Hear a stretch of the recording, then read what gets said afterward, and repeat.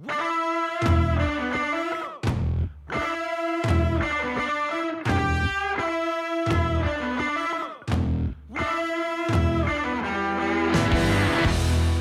welcome to the Food Coma podcast.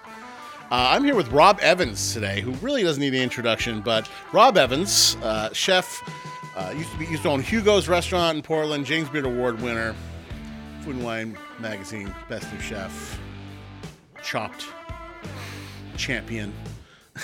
Rob, welcome. Thank you for being here.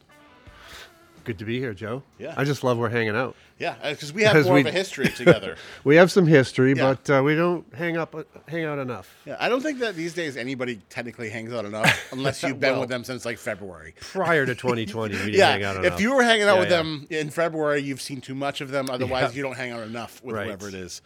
Right. So yeah, obviously, I used to work for you at Hugo's in 2008. 2008, okay. Which Recession was time. Right before the, it was like the calm before the storm. Yes. In a way. As far as James Beard. Oh yeah. Yep. 09. Yeah. Yep. You're right. I left right before you won your James Beard Award. Yeah. Too soon. Yeah. We had an elderly customer named Norman who used to always come in. Yeah. Loved the guy, but I want to say towards the end of my restaurant career, but really, let's face it, my entire restaurant career, I'm very impatient. Like, I'm much better when it comes to like a shift where you have to be there until a certain time, like a minute of closing, and there's no options. But once it's like, okay, if there's nobody here, you're done. Yeah. And people come in at like 2 minutes to. Yeah. I lose my mind. Yeah. And he would always do that to me. Yeah. But he was so nice. Yep. So I'd always have to be like, okay, don't. Yep. With the shaky soup bowl. Yep. Bring that up to his. I'd make him these twists that were like 3 feet long, and lemon that he enjoyed in his martini. Yeah. And every now and then, he'd like be eating soup, and you'd look over, and there'd just be soup all over his nose, and you'd be like, Norman. Right. Well, you were a legend. To have you at the bar was good, however long that was. How long was that? That was like 9 months, which for me, It's like we had Fast Eddie, too. Legend. Yeah, you did. Legend, yep. Dr. Barr. Dr. Barr, yeah. Those times, though, was the best that bar was. It took a lot finding someone for that environment. Well, it was fun. I think it was a time when you were trying to really grow the bar business. Your end of it was taking care of, with the bar snacks, with those cheese puffs, the General Tso's sweetbreads. I remember the pig's ears, like the crispy, puffy fried pig's ears. Yeah. I mean, the appetizers were insane at the bar. Yeah. And then just trying to build the cocktail program on that, which was really fun. And actually, so my introduction to you was more in 2006 here. I brought a couple menus with me. Oh, nice. You might recall. Is this the spicy? Yes, the chef's pepper menu. There's two of them. I did 2 different ones? We did a second one that was a little more of a chef's tasting with some extras, but the first one was like the full-on. So Rob, when he was at Hugo's, when he owned Hugo's, which he bought in 2000, right? Yep. Would do a custom menu. Was it 14 courses? Chef's menu was call ahead. Yep. And it would be anywhere from like 12 to 18. Yeah. And so you could, and I think that you could obviously just be like, we'll do the chef's menu, which back in the day was very popular. It's like, chef's choice. But I personally felt that Rob was way more into it when you'd be like, hey, I want to do this theme. And so I was really obsessed with insanely spicy food at that time. And I was like, Rob, what do you think about this, like 12 to 14 courses, all heat, basically? Yeah. And this menu here, I mean, that was one of the most memorable meals of my entire life still to this day. That's good to hear. I remember in the end, though, feeling like I didn't make it hot enough for you. You were like, I could use more heat. Because I was an asshole back then. My stomach lining caught up to me. I'm looking at the menu. What did we end you on? A habanero pepper popsicle. Yep, and still. Habanero popsicle that I'll never forget. Yeah. Your palate was toast by then. That was you and Bill, right, on the habanero popsicle tip? Yeah. That was fun, though. It's just like you think of heat, you just think of peppers. Then you think, then there's radish. Right. You did like radish heat, black pepper heat, mustard heat. Yep. Like you covered all the different styles. It was a good challenge. Thank you. And it was funny because leading up to that meal, I'd be talking to people who worked for you. I wasn't working for you yet. And they're like, Rob is really excited about this. He's been running around, like, getting crazy, like, ingredients and shit. And, like, I had a core of people who would do these things. Sure, lots of people would do them, but there was repeats. You're one of them. And there was this other guy, Harold, who was an Olympic wrestler. Remember him? I do. Was it Harold? I Yeah, think. Harold. Yep. And like not fake wrestling, but real wrestling. And he'd eat alone because people would distract him conversation, and he would just like, I want all pig innards. Yeah. He was obsessed with the I want biscuits all from eggs. Or, yeah. He would just house those things. House those. I mean, who wouldn't house those biscuits? Love those challenges. Yeah. I mean, do you think now? I mean,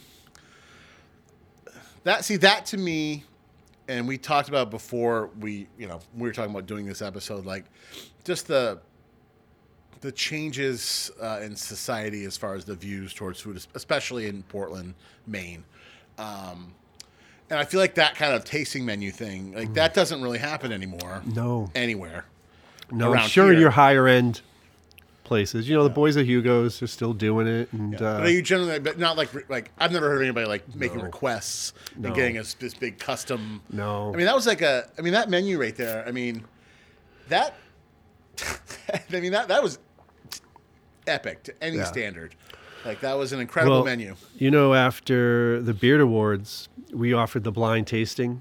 I don't know if you were there for that. No, I was there for the blind tasting, like $95 or something for 8 courses, I think. It was 5. I'd slide, because 8 courses would intimidate people, so we'd sell 5 and give them 8. Yeah. But it was, we offered an a la carte. Yep.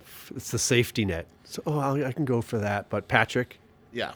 Patrick was, to this day, one of my favorite servers. The longest standing Hugo's employee ever. Yeah. Who told me, like, when I was like, Patrick, how do you not get so, because I get, I had my, what I call nuclear meltdowns when people would rile me up.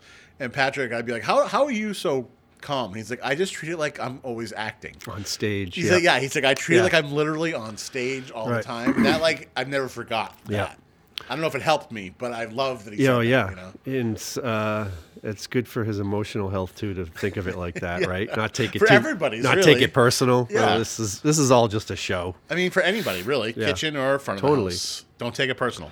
But the sell was so we have our a la carte menu. You can choose off of that. And we also have what we call our blind tasting. It's what the chef thinks is the best in-house today. It's at his whim.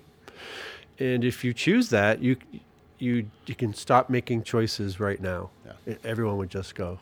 Yep. So that was 80% after the James Beard Award, where people would just come in and let me do whatever I wanted for them in a tasting format. And the chef's menu was still happening on the side. Yeah.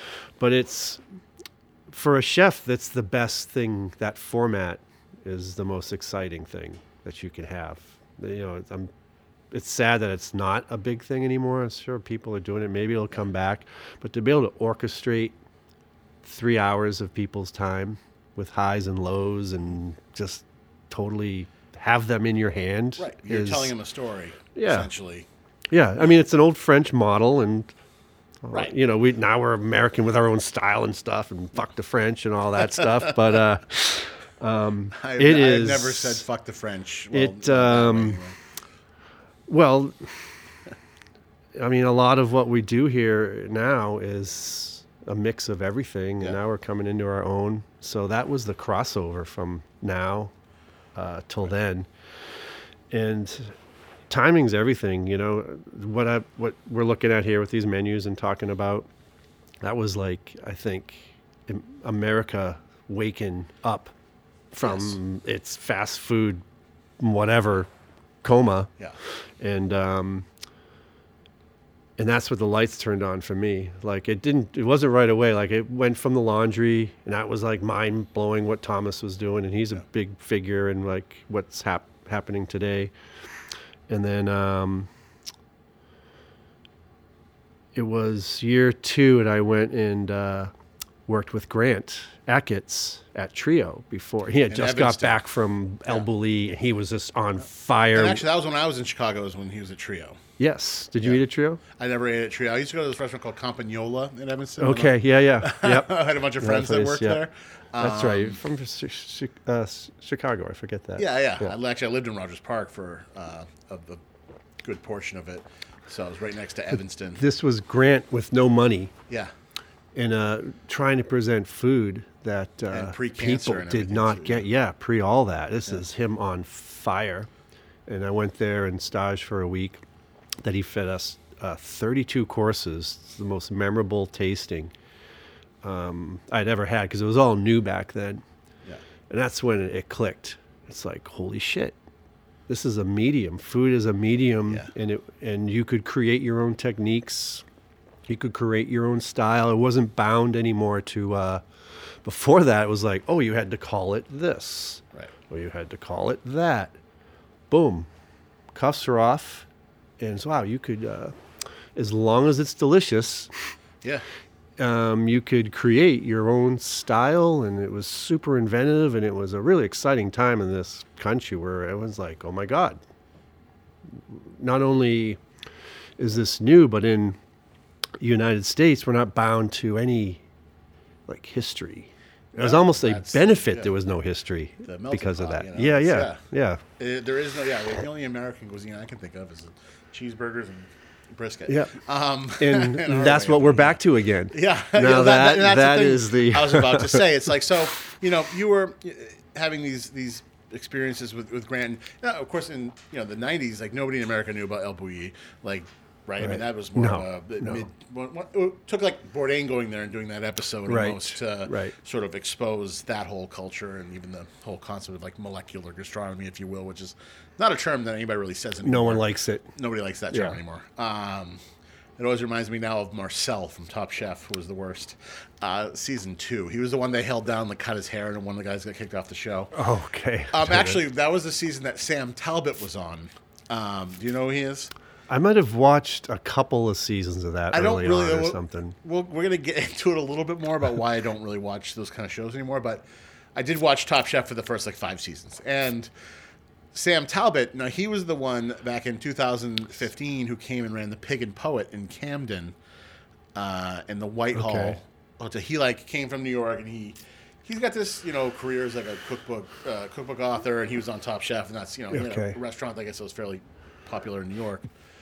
And it's unfortunately fell under that umbrella of people who come to Maine, and we know there are a lot of people who don't need to be named, but who they come from New York or Chicago and just be like, well, people are just gonna be so blown away by me because they've never seen anything like this there, and they have that mentality, which I find very condescending and insulting, and it's very obvious usually when that's the case, So, it was justified because I went to this press dinner that was supposed to be the intro, right? And as far as to demonstrate how out of touch these people can be, the menu was so disjointed. I was so hungry that night. I wish I had brought food. I drank so much alcohol and I didn't have any food. But the most comical thing was that showed how out of touch he was he did a whole fish course. And what was it? Haddock. Okay. He served a whole roasted haddock.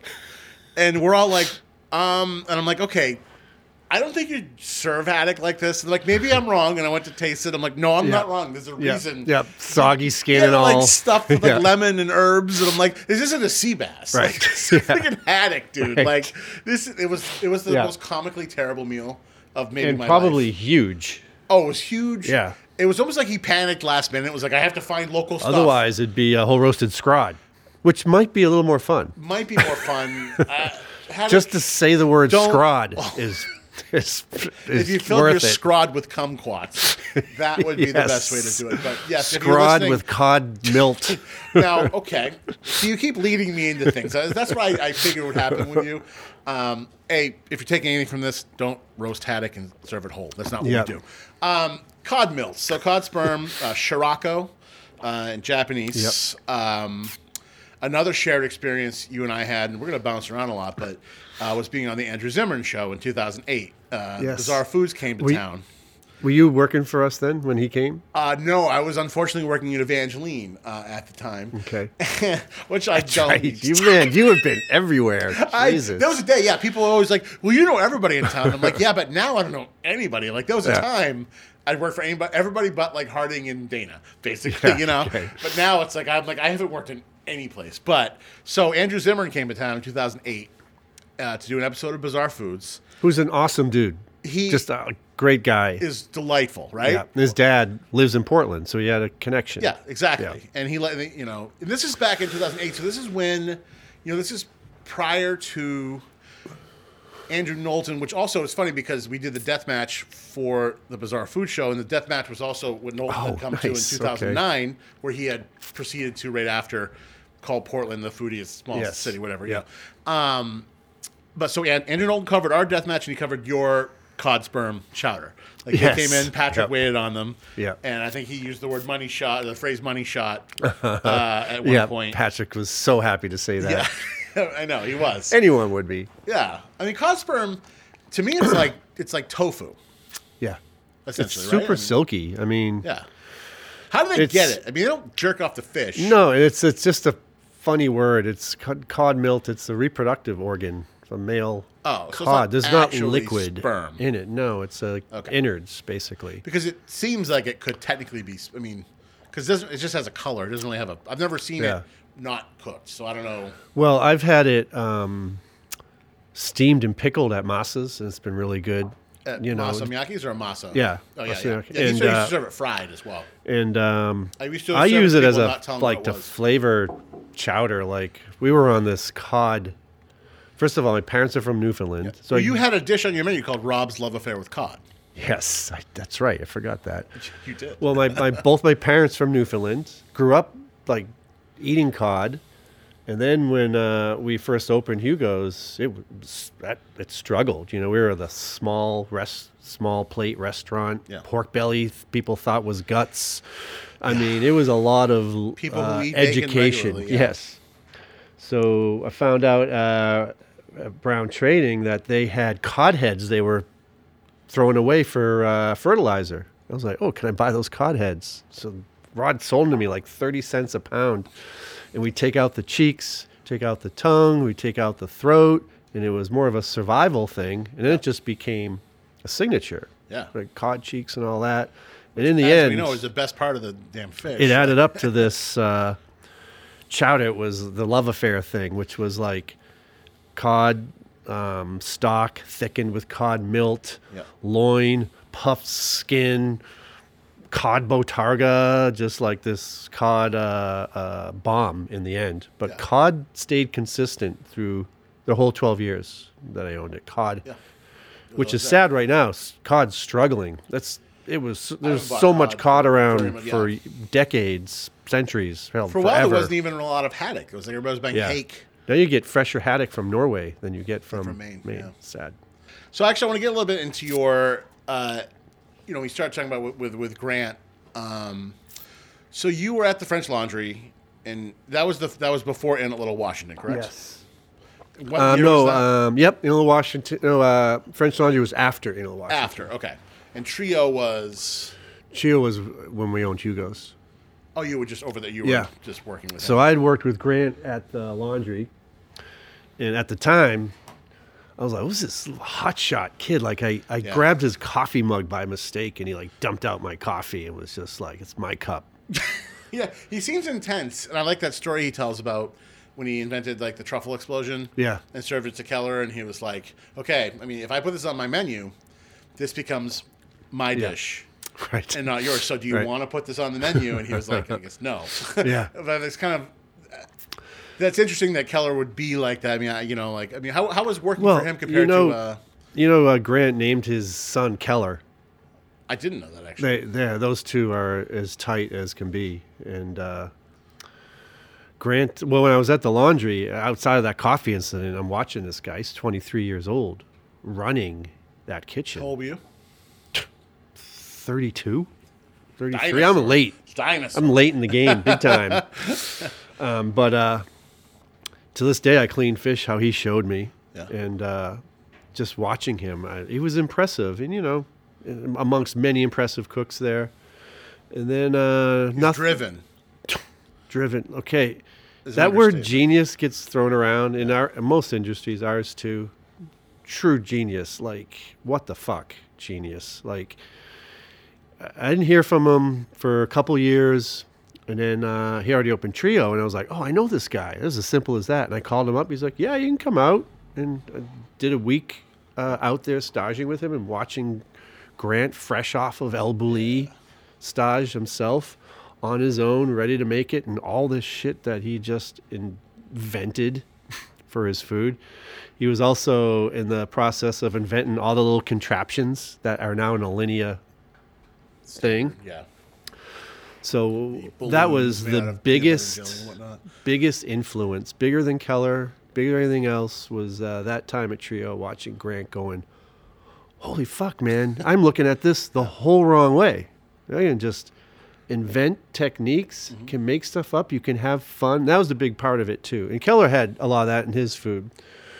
You know, tongue-in-cheek and all those little cliches. Very subtle. But His dishes have become really iconic at this point, to the point where they're almost played out. Yes. You know, like the French Laundry Cookbook was such a revolution. I mean, that was like, I don't think there's ever been a cookbook that had generated that kind of excitement. No, and everything in that book works. Yeah, everything too. from like the cones with the caviar and the salmon or whatever, you know, all that. Like, Well, again, we're jumping around here, but from We always in Little Washington, they got me a tryout at the laundry because they are Relais Chateau, and they got me a tryout out there, and no guarantees. And I just packed up everything and drove out there. And the book just came out by coincidence.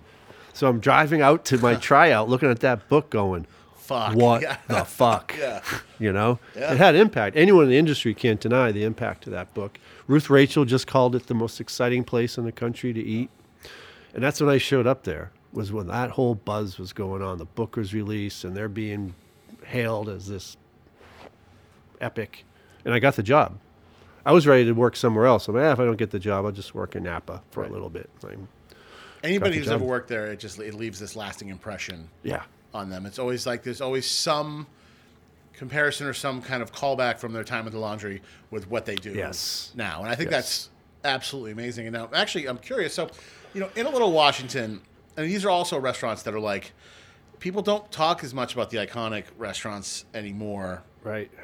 They kind of came to a little bit of a more of a height in the 2000s when, Yeah. I hate to say it, but I mean, Food Network kind of put a lot of, you know, the red state America, you know, made them aware of a lot of these places they had no idea about. There was lots of good things about Food Network, and there's lots of things I don't like about it, but it doesn't, you know, it is what it is. So in a Little Washington, I've always been intrigued. So basically, when you're getting seated there, it's almost like it's like church, right? Like, don't they have like an incense thing and Dude, like that place. Tell me about In a Little Washington. Do we have an hour? Yeah. I'll try to consolidate it for 5 minutes. Yeah, I want 1 first hour of all- condensed in 5, and I also want a comparison versus working for Thomas Keller. Sure. Is it Patrick? Sure. Patrick O'Connell. O'Connell. Yeah. So they basically take over this rural town of Virginia, Rappahannock County, and he buys up houses. He lives in a house in Washington, and it is just, to this day, they're the only 3-star restaurant and inn in the country in the style of like what you'd see in France and whatnot. Really hard They're the to only get ones? that Relais Chateau. And he just got his 3rd Michelin star 2 years ago. It's on American Masters on PBS if you want to watch the whole I process. will watch that. I love that. Yeah. But it is just, I got there right after they built their $5 million kitchen, just the kitchen. This is unbelievable. $2,000 bronze trash cans. Yeah, And the kind of kitchen that people would was, as in the term I've used, they'd piss nickels for. And it had to be air conditioned because they had a kitchen table in there. So, Before but that what I was- learned there, the food was simple, but progressive in its time. But it was their service, how they treated customers, that was like mind-boggling. So if you came in and you had a spat with your wife, and they overheard that, boom, they have a chalkboard, table 6, number 5, and it was everyone's job to raise that 5 to a 10 by the time they left, and that meant free appetizers, free champagne, as simple as smiles from everyone walking by. They'd go as far as going out and washing people's cars out in the driveway. Just over the top service like you haven't seen before. Mind-blowing. Mind-blowing. And that's Washington in a nutshell right there. Is you go there and you are just treated like royalty. And they are serving royalty. So many people from D.C. fly out there. They have a helicopter pad. Gore was there when I was there. So D.C. is a big part of their. It's an escape for a lot of people from D.C. It's amazing that the dining experience can, that it can become that. Yes. Like even, that's so far beyond the food and the service and the wine. Yeah. Like the just human, like, we're going to fix this person's mood. We're going to flip that person. We're going to flip that person. It's insane to me. I mean, I've never eaten there. It's on my bucket list for sure. Well, he was the first one in the country, too, to say no dress code. It's not up to you to tell people what to to tell wear. people what to do. You come in what's most comfortable for you. So it's awesome. And what is his temperament like compared to Thomas Keller? Completely different. Yeah. Well, he's more he's not as on hands with the food as Keller was. Yeah. And he's older too. When I got there, he's still doing it. Jesus Christ. Yeah. I don't know how old he is, but he comes in through service, he tastes everything and expedited. And he's a hard ass and very precise, and he's got a palate and everything else. Thomas was different in that way. Actually, when Patrick got me the tryout there, he goes, Thomas does things different out there. But just to circle back to the incense myth. So they had a kitchen table with a fireplace and everything. Yeah. And it would, like, Greenspan would eat there, and all these celebrities would eat there and stuff. So when there's a kitchen table, they play Gregorian chant music in the kitchen. Nice. Incense, like you said. They have a guy come over dressed like an altar boy with rosewater bowl to wash your hands. And it could be a busy Saturday night. We're told not to shout. So, you know what a kitchen's like, right? You'd be sitting there going, hey, fire 3 fra on table 10. And we'd be whispering to each other. Table nights. Yeah, that would be. Yeah. Oh. So that's the where that myth came from. Or it's not a myth. Incense and all that other stuff. It's real. That's incredible. Yeah. I mean, that to me, those are the kind of meals, I think that I think a lot of us, and I'm not sure with me, it's like you get, after all these years of all this food hype, you start to get kind of jaded because you have so many experiences of people just trying too hard and they don't really, they're just kind of emulating something they saw somewhere. And I'm never mean to people. I usually go by I know you're a fan of the golden rule, but I like the whole, if you don't have anything nice to say, don't say anything at all. Just be quiet. Just be quiet. Yeah. That's usually, especially in a small community like this, I can make fun of Sam Talbot because he's not from here and he'll never be back here. So whatever. But it's so amazing to have these experiences that remind you of how incredible all this can be. Yeah. For me, it was the first in Portland. There was your menu with the peppers. The first time I ever ate at Miyake. The old Miyake that I eventually went to work at. I worked at based on this one experience. on Spring Street. Yes, the one I was like, Masa, if you'd like. And he called me like 2 months later out of the blue. It's like, you want a job? And I'm like, yeah. And it was my favorite restaurant job I've ever had just for all those reasons. Yeah. And again, an up-and-coming chef at his base level, trying to make it happen on a shoestring. At a time when we had so many sushi restaurants, remember, in town, that we were like, really another sushi restaurant? But he wasn't just that. My favorite was the pig intestine, right? Was that yakitori? Yeah, the motsu. Yes. Yeah. It's amazing. He did the motsu yakitori. Yeah. He'd do like those like river fish and like the firefly squid. So, I mean, this first time I ate there, it was before like there was any concept there of like food cost. And it was BYOB. Yeah. So it was $75. I went with Dietz, my roommate, and I. $75, and he fed us each 18 courses. And he just kept feeding us. He like, "You're still hungry?" Yeah. And I love that. Checking in on you. We kept freaking sake. He was like, I don't know how many courses people normally ate there. But like, the thing that stood out to me, still to this day, is that like, with the initial sashimi course, he handed us each a fresh wasabi root and a shark skin grater to like grate the wasabi ourselves. And I was like, I've never had anything like this. We had the two of us. We drank 4 bottles of sake during this meal because we like to drink. But that was like, when a meal leaves an impression on you like that. And he's still at the helm. He's the real deal. He's still cooking. Yeah, he's gone through a lot. I mean, things are very different now than they were then. obviously as a restaurant owner, there's a difference between owning a small space on Spring Street to now owning, 3 restaurants. Duck fat spins my head. Yeah. Being even with Hugo's was just like, it's all too much for me.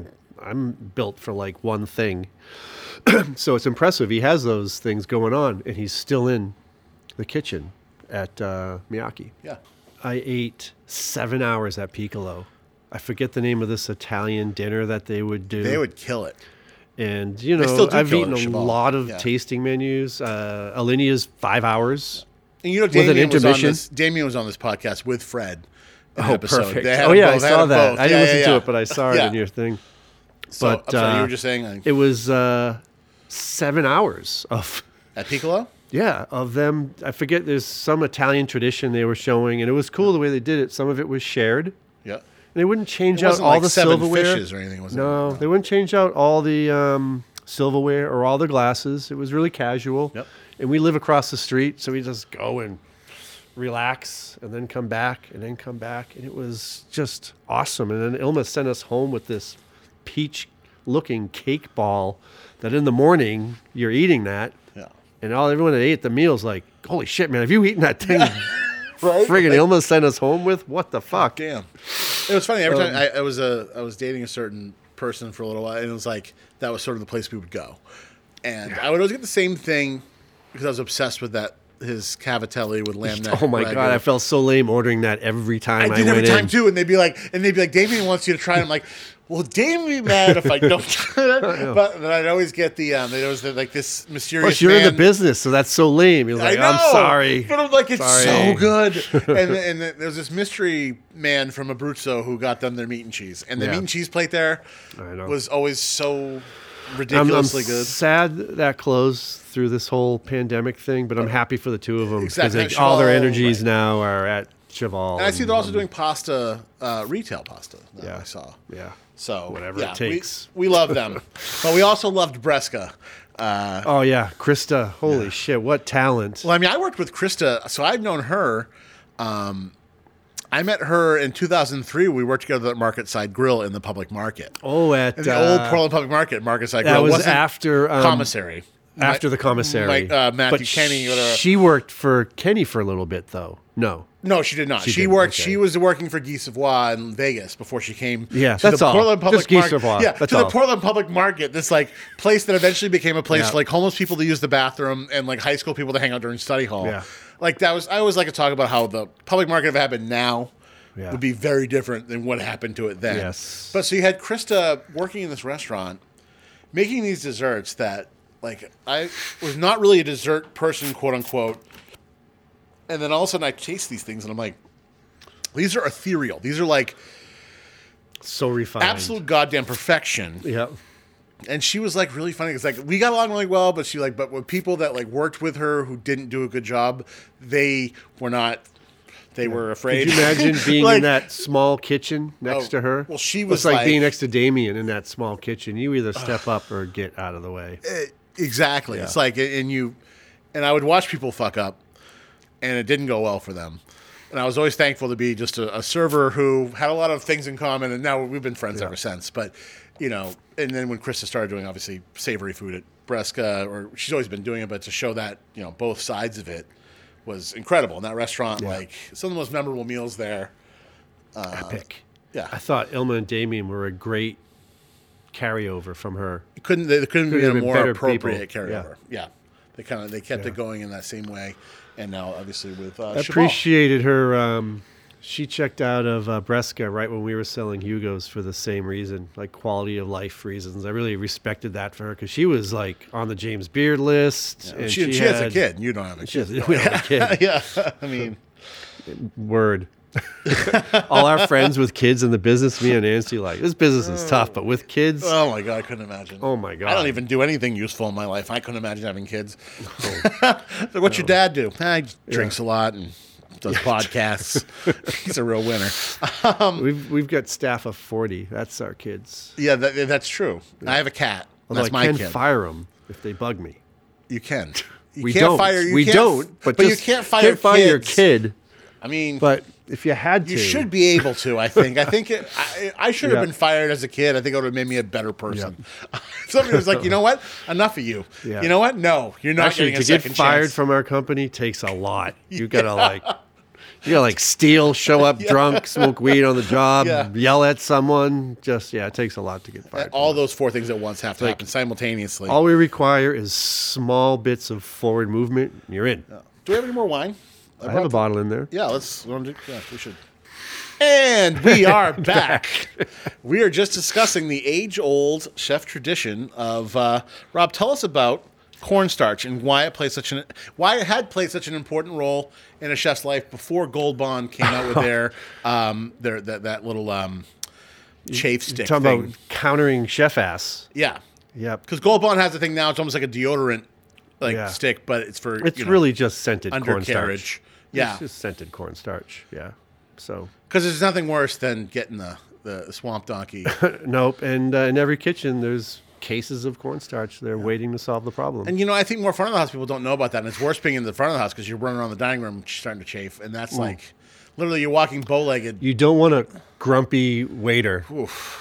You can't Yeah. ignore it. It's the kind of pain It like soothes everyone. you can start drinking, and even when you sit down for your shift drink, really and it good. still hurts, and you're like, It's all in the name of customer satisfaction. Yep. because if we're happy, you're They're happy. happy. So yes, don't cornstarch. It's good for a lot of things.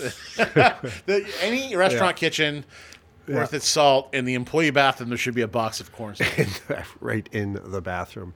Exactly. Just don't mix it with food preparation. Yep. It's not the same. Don't make a slurry Yep. Label it. Yeah, label it clearly. for human use and the human Holy consumption. It's two different things. So, yeah, you have several. I mean, we haven't really talked about your kind of milestones. I mean, so obviously, working for all these people for Inland Washington, French Laundry, you were at the Goose Cove Inn, was it? Goose Cove Lodge. Goose Cove Lodge, excuse me. Yeah. Which is where Aragosta is now in Deer Isle, which is amazing that we hooked up there. We're just there a few 2 weeks ago. Yeah, which Yep. is amazing.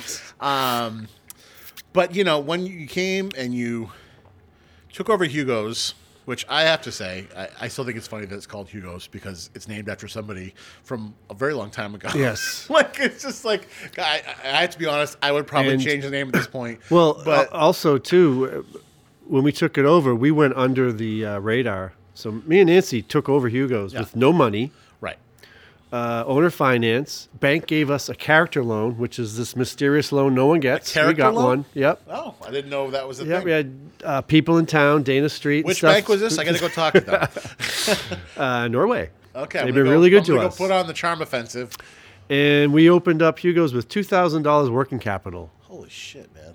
and a dining room that we were just beside ourselves. So we're like, let's just go under the radar, gain some revenue. We renovated in 2002, but then we started getting attention. And then we're like, is changing the name bad now? Should we just keep it? We went back and forth. I wanted to call it Franklin and Middle. Which would be very of the time. Very of the time. 555. Yes, all that. Franklin in the middle, yeah. And so, yeah, we stuck. It's a strong name. I think yeah. that Hugo's is better than Franklin in the middle. Yeah. Now, Right. back then it would have Back been then, better. maybe, yes. But now, Yes. Hugo, at Yeah. least you can be like, "Who the fuck's Hugo?" Right. And Totally. you can be like, "I'll tell you exactly who he is." It's Johnny Robinson's son. It felt good, though, renovating. Like a year and a half, Yeah. we were just like cringing over what we had going on there. It was funny. Yeah. But it all it was one of those things like Miyake on Spring Street. Well, you know, now where you're people- you come into this space and you're like, wow, this food I'm having here is incredible. It's not what I expected. Like it's kind Right. of. So you took over Hugo's in 2000, and then not much later in 2004, Food and Wine awarded you Best New Chef, Yes. which is Game changer. Game changer. Which Grant, so you get to vote. I so vote. Grant they got have it. me, they have me vote for that actually. Grant got it the year before, and he called me up. He goes, "Hey, I just voted you." I was like, "Really? You haven't even eaten here?" He's like, "No, I know what you're doing." I was like, "Oh, thanks, man." Yeah. And It's not about your restaurant, it's about you. and also when I was out there, he's like, "So, what are you doing to advertise your restaurant?" And we don't know what the fuck we're doing. I'm just like, "Oh, I'm gonna win the neighborhood over plate by plate. And he's like, probably like, yeah, good luck with that. I think what changed a lot of the restaurant game, for better or for worse, I think it started in like 2007, was the rise of the food blogger, if you will, which I'm pretty easygoing. The one thing that really kind of bothers me is people still like he's a blogger. And I'm like, I haven't had a food blog for a really long time. Yes. Like, I get paid to write. I don't really do this. Yep. That was something we were all doing back then. Right. I started in 2009. Yeah, it was the end of the food critic. Enter the blogger. Enter the blogger, right? I mean, that just, and like now... because you can eat, your opinion matters. Yeah. It's like if I was to judge classical music because I can hear, I can judge it. That's actually a really great analogy. Yeah. And then, I mean, I feel like you got out of Hugo's at the right time, given all that, like the people's soapboxes and Yelp and their whole like, why do you want to even deal? Because I know that you don't want to, but you also kind of can't help but get annoyed with people. When people are saying shit that you don't agree with about what you're doing. Yeah, you don't like that. Yeah, and so now it doesn't matter, but back then it mattered more. Yeah. Yeah, it had impact. Now it's just like... Well, now it's like... another glitch. Like, right. Yeah. But if somebody was like, I went in, I got the 14-course custom tasting menu that was like, took him, 3 days to put together. Yeah. It was all right. I mean, there were certain things that were... Yeah. Right. I mean, it was fine. Right. Like, dealing with that now, I couldn't really imagine. Well, we didn't have a lot of bad... Like, in the beginning, we got crucified. It hurt in the beginning. Like, Hugo's, small portions. Oh, Hugo's. Our customers pork belly, what the hell's that? And guys coming in going, if you offered free breadsticks here, it'd be really helpful. And so, in the beginning, in being green myself, and then eventually you realize, you're not going to make everyone happy. There's different restaurants for different people. And but we monitor that information. Like at Duck Fat, I'm not monitoring and that stuff. We have our staff monitor it, and if they see a pattern, we look at it and we go, we should look at this. So it's not personal anymore. No. I think it's valid information, actually. If enough of it comes in and it's uniform. I think there was a phase, again, back in 2007, 2008, where it's like anytime a blogger or anybody would write something, like there were certain restaurant owners that would like react to that immediately and try to change things on their menu. Yeah. And you're like, what? Like this person... For one dude. There's no qualification, Yeah, right. Yeah. It was just ridiculous, Yeah. So yeah, I thought that was definitely, it's not something you can ignore as far as food culture. No. You have this to... millennia, And I'll have to go back to your hatred of the Food Network, because we all have that. But... It's a love-hate. Let's go back to early Food Network. Like Molto Mario Food Network? Emerald. Before his like crazy show with the music band. Emerald Live. Emerald. Essence of Emerald. Essence of Emerald. Yeah. Iron Chef. Barefoot Contessa. In Japan. Yes, the Japanese Iron Chef, which was I feel eye-opening in so many ways. The Food Network helped launch an awakening. I don't like that word, but a waking up to food knowledge, Julia Child did back in the 60s. Emerald and the Food Network did, and it started people are like, now I know what this is. Yeah. Now I know all of a sudden, like that relative's house you didn't want to go to before because their food fucking sucked. Yeah. All of a sudden they've been watching Food Network, and now they make food that's edible. It got people because cooking. They're like, I want to look and find out how to make food. That's, on top of that, they go out to restaurants and they feel like they don't feel like the worst thing is, and we battled this at Hugo's, not making people feel like they're not educated on food. How to make them feel relaxed and understanding. And the Food Network helped educate. Really, help educate the customer and feel better about going out. And it definitely contributed to what we have today. Yeah. Now it's like, oh my God, like these reality cooking shows on Netflix. It's everywhere. It's overwhelming. It sort of debunked. Yeah. Like everybody's idea of a high-end restaurant was the one from Ferris Bueller, which I think is Le Francais or one of those, that snooty. People were all, they became more comfortable to go out and actually be like, oh, I heard on Food Network that I should ask the sommelier Yeah. if, just ask them their opinion, and they won't judge me. I don't have to get nervous and try to impress people. Right. Well, it's like we went to, I was on this bender with Nancy for like 5 years, going to all the best restaurants in the country and eating all the tastings. You've been on a bender with Nancy in general. In general, thank you. And I feel it ended with Charlie Trotter's. It was like the most perfect food, but the most callous, cold environment. And we're like, wow, this can totally be mechanized. Like good food can be mechanized and made so precise without any soul. Yep. I'm sure you've eaten there. Well, I have not eaten there, but I used to hang out with Belinda Chang, who was the sommelier there. She's very active in the wine business. So she was amazing. Like the staff there was amazing. That was when I was working at Nine Steakhouse in Chicago. But what I remember is in 2005, a girl I was dating at the time was working for a company that put on a lot of food trade shows. And we had the opportunity to pick up Anthony Bourdain at the airport and bring him to the show. And we ran his Q&A, like, where's assistants for the day, and then brought him back to the airport. This is 2005, so this is after, like, the Hall book had come out, but it wasn't quite, like, Cook's Tour was out. He wasn't the personality. It wasn't Nora's Adventures. It was only a Cook's Tour. Yeah. And, so, and Kitchen Confidential.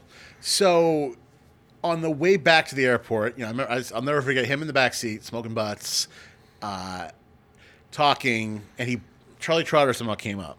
And he's like, Charlie Trotter, man, he's like, that guy cooks like a guy who's never been properly fucked in his whole life. That's awesome. Yeah, that's what he said. That was like, and that's like one of those things. I remember everything about like how it looked over my shoulder, looking back at him in the back seat, and him just being like, man, deal with that guy is. And like, it was incredible. Wow, that's really good. And that pretty much encapsulates what you just said. Yeah. I mean, he is not to be. I've actually waited on him, and he was very pleasant. Tipped quite well, and it was perfectly fine. But you certainly can't discount what he did for American cuisine. Those books he came out with was a huge inspiration back in the day. Is he's in the pantheon. Yeah, right. But at the same time, there is that element of soul and sensuality, and that's what makes food. That's what makes trio or the miyaki. Meal we had was a business. He had figured out how to like lock down the business of Charlie Trotter. And then again, it goes back to me and Nancy at Hugo's or Grant at Trio. Those he was early militant days in the kitchen, I believe. Right. Also, he was pretty, but in a different way than like say Marco Pierre White. Yeah, not punching people. But still pretty callous, and like he would like emotionally take you down. Yeah. So as if it'd almost feel better if somebody did punch you, instead of say the things to you that he could say. Yeah. He produced some amazing cooks though. In his day. Oh my God, yeah. There's just no. I mean, when I was out there, it was like he just launched Trotters to Go, which I remember being really great. And again, his people. That was when I was out there in Chicago. Was when Trotters was sort of being challenged by some other. True had just opened. Yes. And a bunch of my friends who I worked with at RL had gone and worked at True. And I went in there once. Rick Tremonto, was it? Okay. I went in there once. I didn't even eat. It was like a friend of mine was actually a guy who was at Campagnola in Evanston. Ended up managing there. And he's like, dude, you just got to come back and give you a tour of the place. It's insane. And he's showing me like the walk-in and all this stuff. And I'm like, this is like the craziest thing I've ever seen. And like, all the teacups and everything are all Versace. And they had like that crystal caviar staircase and everything. Like just well-funded. Yeah. I mean, it was really, so I think that was sort of like, they kind of all came to kind of dethrone. Charlie Trotter prior to that was sort of like the grandfather of but then all restaurants those like guys, True and even like Blackbird came along. Oh yeah, yep. And just Chicago is another great food town. I mean, obviously. Yeah. Graham Elliott? Yeah. Yeah. So he won the Food and Wine with me. So we got close. Oh, he was in your group. He was on our tour. Oh my God, I love that guy. He lost a lot of weight, right? Yes. Yeah. Well, he ended up like on Ramsay's Master Chef thing, right? He is one of the Ramsay has the Master Chef show on one. Oh, on the Master! I network. don't watch that. My parents watch that. Well, we don't watch it either, but I know Grant. Elliot does that show, and I saw him on. He's like super thin, and but dude, he is so creative, so charismatic. Oh, he's amazing. Yeah, he's amazing. And good for him, like amazing actually guy. taking care of himself. Imagine that. Yeah. God forbid. I always look at skinny people like they look so comfortable. They look like they can just do whatever. They can just get up and move around and breathe and stuff. Yeah. And they look so comfortable. Are they when having do fun that. though? What's that? Are they having fun? Yeah, they are because they can do all the drugs they want because they're skinny. They'll never have a heart attack. Look at Keith Richards. Zach Wild had to quit drinking back in. There comes a time. Well, he like all of us, he had that moment with the doctor. The doctor's like, well, if you drink as much as you tell me you do. I always go, when I go and I fill out my thing for like the physical, they're always like, does this say 125 drinks a week or is this 12.5? Right. I'm like, no, it says 125. Right. And they're like, I'm like, oh. But people aren't usually honest here, are they? Why would you lie to your doctor? Right. Like, what are you going to gain by lying? Who are you trying to impress? What, you think they're going to judge you? Yeah, it's like they're already judged you. Trust me. They know things about you that you don't know. So Zach Wild eventually, you take breaks though, right? Huh? You take breaks? I think bumped into you along the past years and you've been like, breaks. that's oh, yeah. As long as you give the body a chance to like recover, whether it's on the weekends or every other year or whatever. As long as you just recognize it and don't. Right. I think the worst are people who are in denial. Yeah. I'm like, sure, I drink a lot, and a lot of times I'm much more functional when I'm not drinking, and sometimes a lot happier. But and those periods are what they are, and I'll talk about them as such, but it's like then they are followed by other periods. Right. But the worst are people who, like, I think are terrified of being, like, labeled an alcoholic, or they think that, like, that couldn't be me because that's a person with a paper bag in a ditch somewhere. Right. And you're like, it's just somebody who, when you start drinking, you just don't really like to stop. Yeah, funny that would even be a thing in our culture. Just so acceptable. Yeah. And I think now in our culture, though, or I still call it ours, even though I don't work in restaurants anymore. But it will always be my culture. But I think that's more of a prevalent thing of the sobriety. Like they have all those like the dinners, like Jamie Bissonnette and like Andrew Zimmer and all these people will do like the tasting menu dinners with all non-alcoholic pairings. Or of Joe's in Montreal there. Yeah, Joe Beef, those guys. Joe Beef, yeah, he's really made an impact. A huge impact. That one article, I think it was in Bon Appetit. Yeah. It's Dave McMillan and Fred.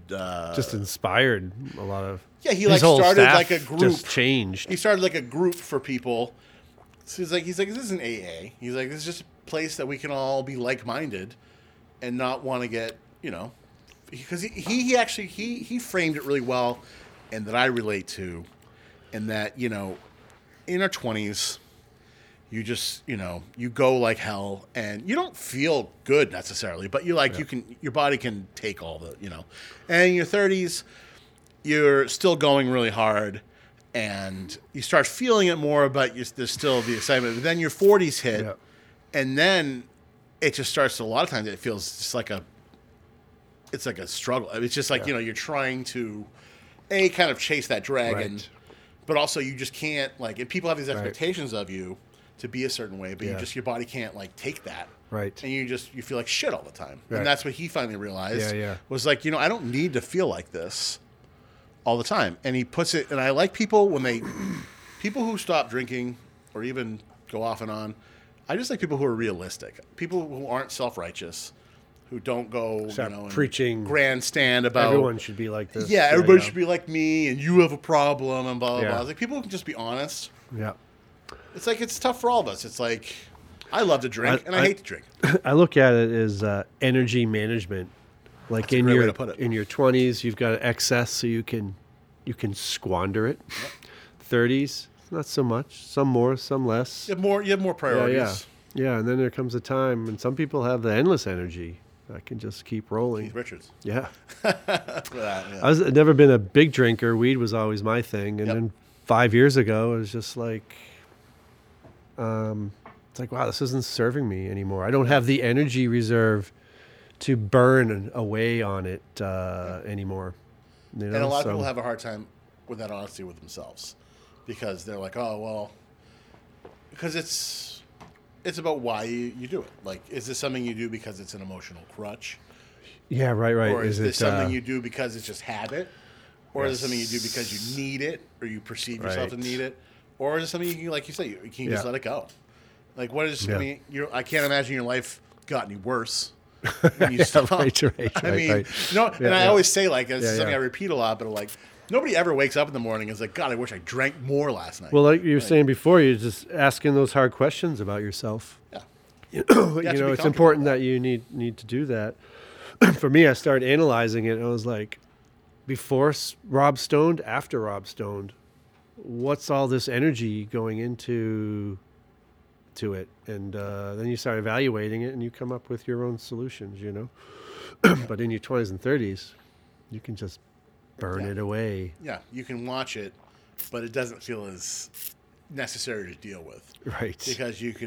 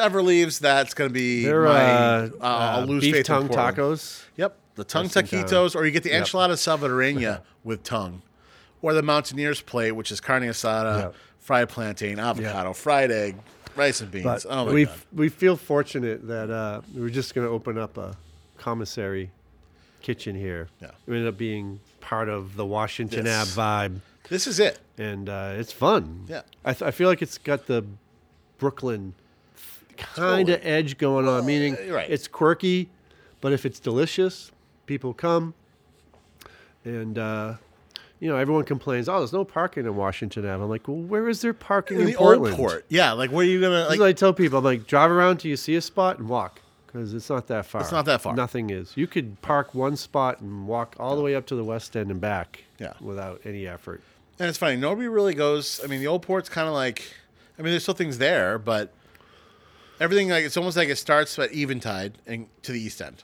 Yeah. Like it starts at like Right. Franklin and Middle, your Because to your go namesake restaurant. Across Franklin and Middle, Ave is to deal with Old Portland crowd, Old Port crowd. and the which cruise is ship crowd. Cruise ship, college, just, yeah.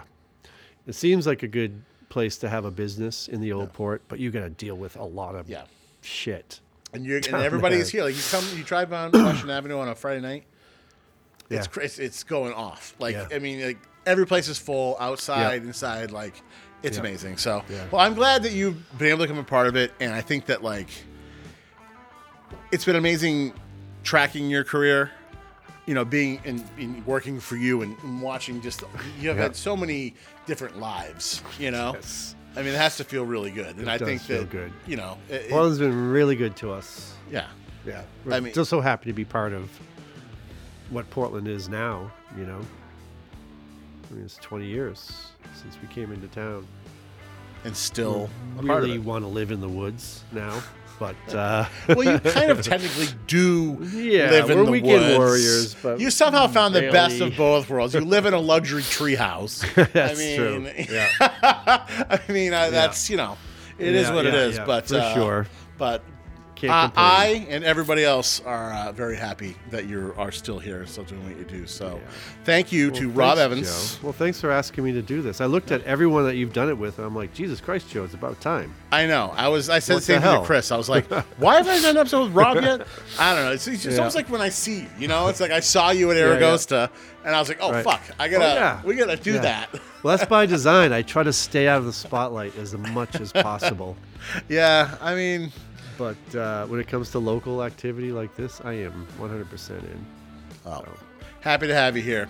I'm Joe Riccio, and this is the Food Coma Podcast.